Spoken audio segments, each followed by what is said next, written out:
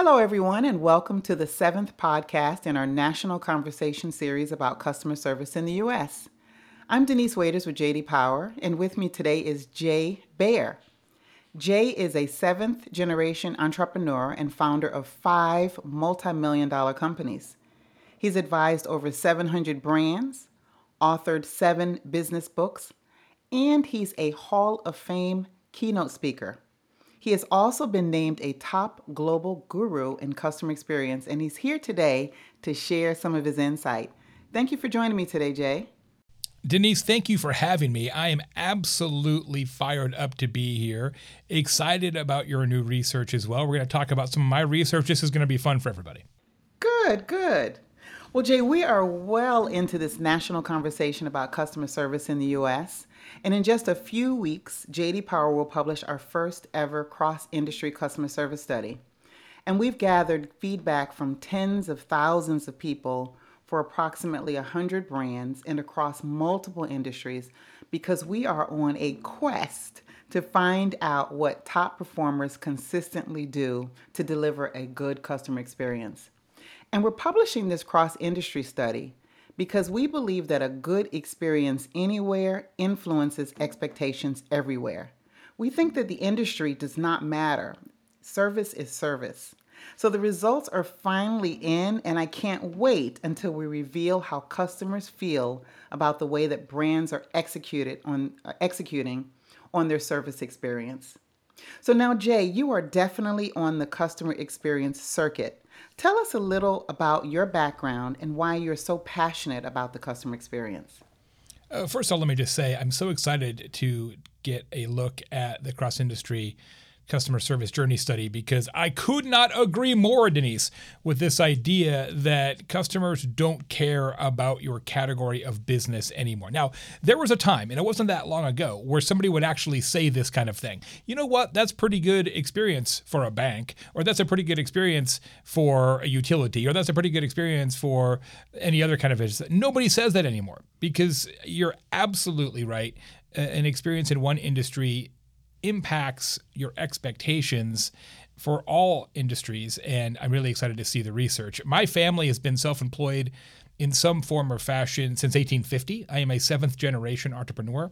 My son is an 8th-generation entrepreneur. I've started many companies of my own and obviously helped a lot of companies, and I've invested in a lot of companies. And so to me, customer experience is business success and vice versa. So I've come by this interest very naturally, and I come at it from a digital perspective, Denese. I started in the digital business industry 30 years ago in 1993 when domain names were still free. So I was there the first time people bought things online and the first time that people thought, oh, wow, now we can email companies. And so a lot of the rising expectations of customers with regards to CX and customer service have been powered by digital. And it's actually been a real handy turn of events in my career that I've been involved in digital since kind of it was invented. So, I'm glad you said that because that's a great, I'd like to ask you about technology. So one of the questions I had for you is how has technology changed the customer experience landscape? It's everything. So much of what we now consider to be table stakes as customers was first pioneered by some digitally focused organization trying to do something different. For example, I don't know that they were the first, but they certainly popularized this idea of free two-way shipping. Zappos.com. It wasn't that long ago, Denese, where if you bought a pair of shoes and it was the wrong size or you just thought they were ugly, you would have to pay to send them back. You'd have to pay for the shipping, maybe a restocking fee, and that put a little bit of a drag on the whole idea of purchasing goods and services online that maybe you didn't believe in or didn't have full information about. Then Zappos said, hey, you know what? Buy as many shoes as you like, and if you don't like them, we'll pay for you to return them. And that changed customer expectations massively, and now it's actually hard to be in e-commerce without offering free two-way shipping. The same thing with overall responsiveness. I talk about this in my new book. Denese, you may be old enough, I certainly am, to remember the time when you couldn't summon transportation from an app on your phone. you would have to telephone a taxi, and maybe you would have to use a payphone, and you would have to have a quarter or maybe even a dime when I was a kid. And all you could do is dial the number, which for some reason is always like 222-2222. So you just keep pressing twos on your phone, 222. And then eventually like, this is Lou. You're like, what? Like, and like, I need to get to the airport. He'll be by to get you. Click. Like the only information you were allowed to have is that a man named Lou said somebody would come by to get you. Like, when is he going to come? Don't know. What's it going to cost? Don't know. Which taxi on the road is my taxi? We won't tell you. Now you have full information. You've got the driver's headshot, license plate, picture of the car, blood type, like a 5-generation ancestry.com study on this guy. And you can see the icon of the car and you can coach him along the way. Like, don't turn left, Sherman. It's a one-way. It's now a video game.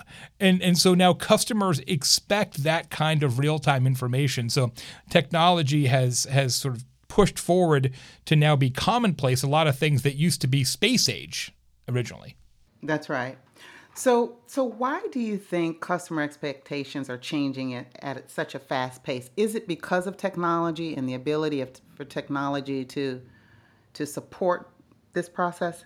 I'm not sure it's totally true that they are that customer expectations are going up at an exponentially faster rate.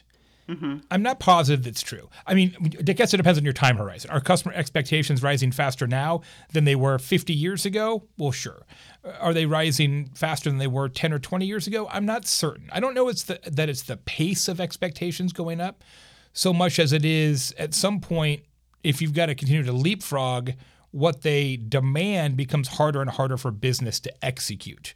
So I don't know that it's the increase in expectation heightening so much as it is business is starting to get fatigued by the fact that they're never done, that they just continue to try and get better at satiating customer needs. And the customer's like, well, what have you done for me lately? What's the next thing? I have such high expectations as a customer, and I've always had them.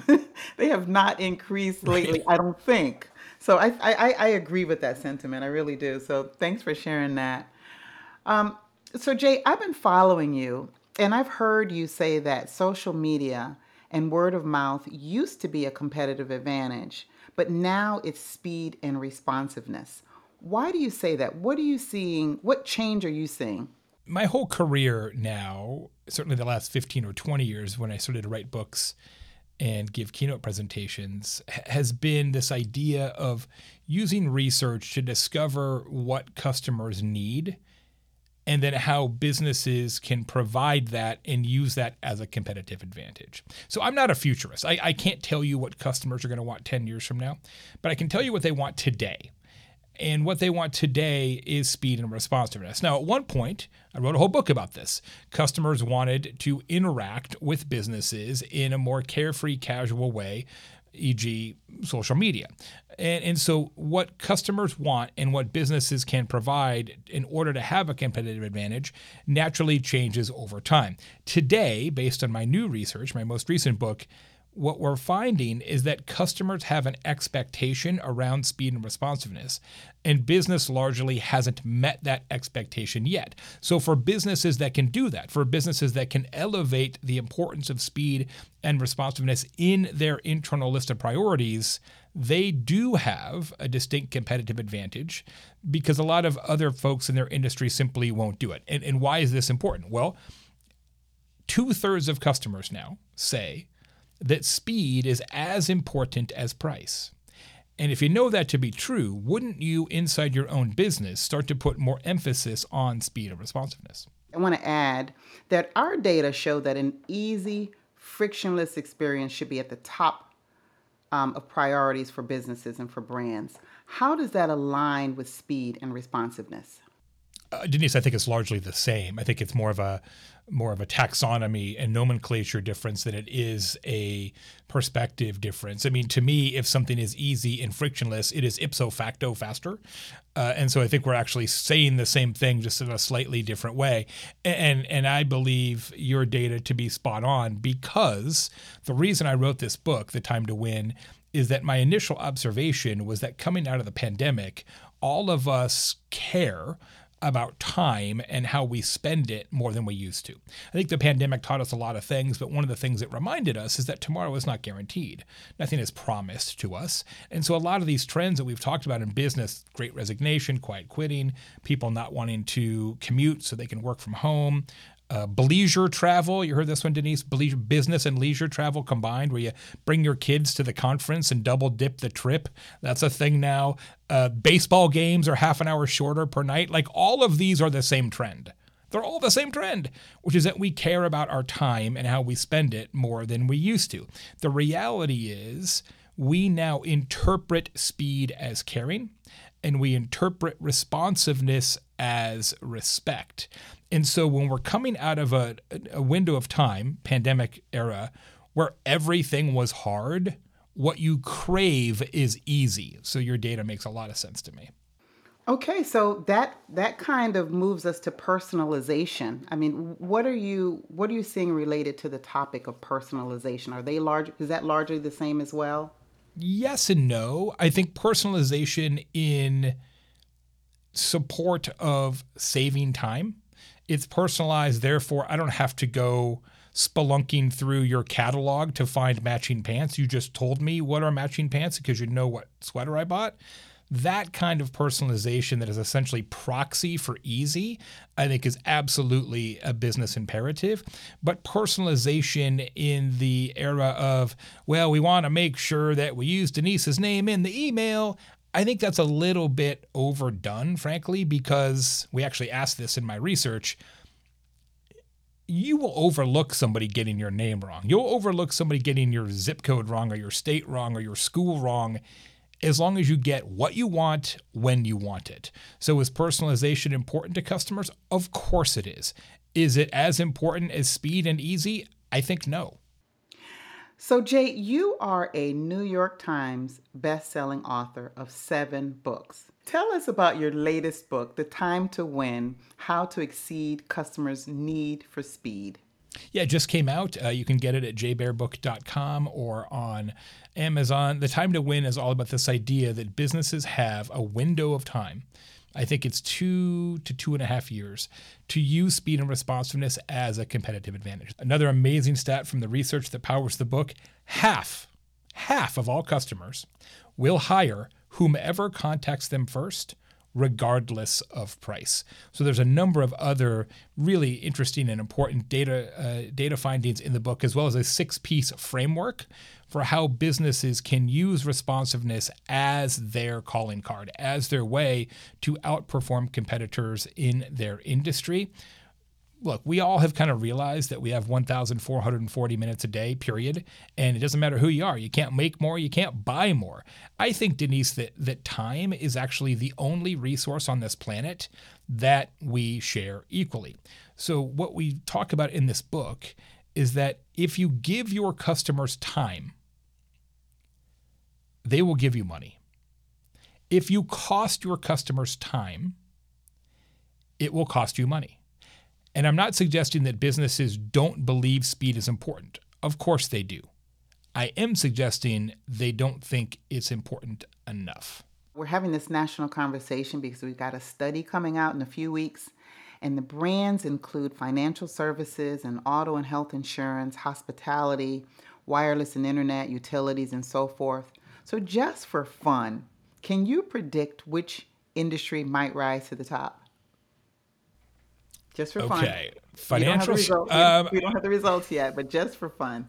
It always depends on kind of how you ask it. I feel like, and this may seem strange, and I could be totally wrong. I hope I am. It'll be more fun if I'm really wrong. I feel like, and at least in my own observations, financial services have really worked hard at customer service in the last few years. Maybe financial services would do pretty well in that ranking. Hospitality at one point was doing pretty well, but I think coming out of the pandemic, there's been a lot of fatigue around hospitality. That could be tricky. Wireless and internet typically gets beat up a lot of time. Utilities as well. Auto insurance, there's a lot of good organizations who really do excellent work in customer experience and customer service in the sort of USAA Progressive Geico sort of category. So if I had to pick, I'd say financial services and insurance, but I'm probably wrong. Okay, well, we shall see very soon. We're going to launch that in a few weeks. Jay, I'm sending the study and the results to all of our podcast guests so that you all can see those results. So I think that's a great place to end our discussion today. Thank you, Jay, so much for participating in our national conversation and for sharing such great examples and your insight. And I hope you will join us again. Denise, it's an absolute, genuine pleasure. Thanks so much for having me. Thank you. Thank you. It's been my pleasure as well. And to all of our listeners, I want to thank you for tuning in. If you'd like more information on today's topic, please visit us on our website at jdpower.com/business. Till next time.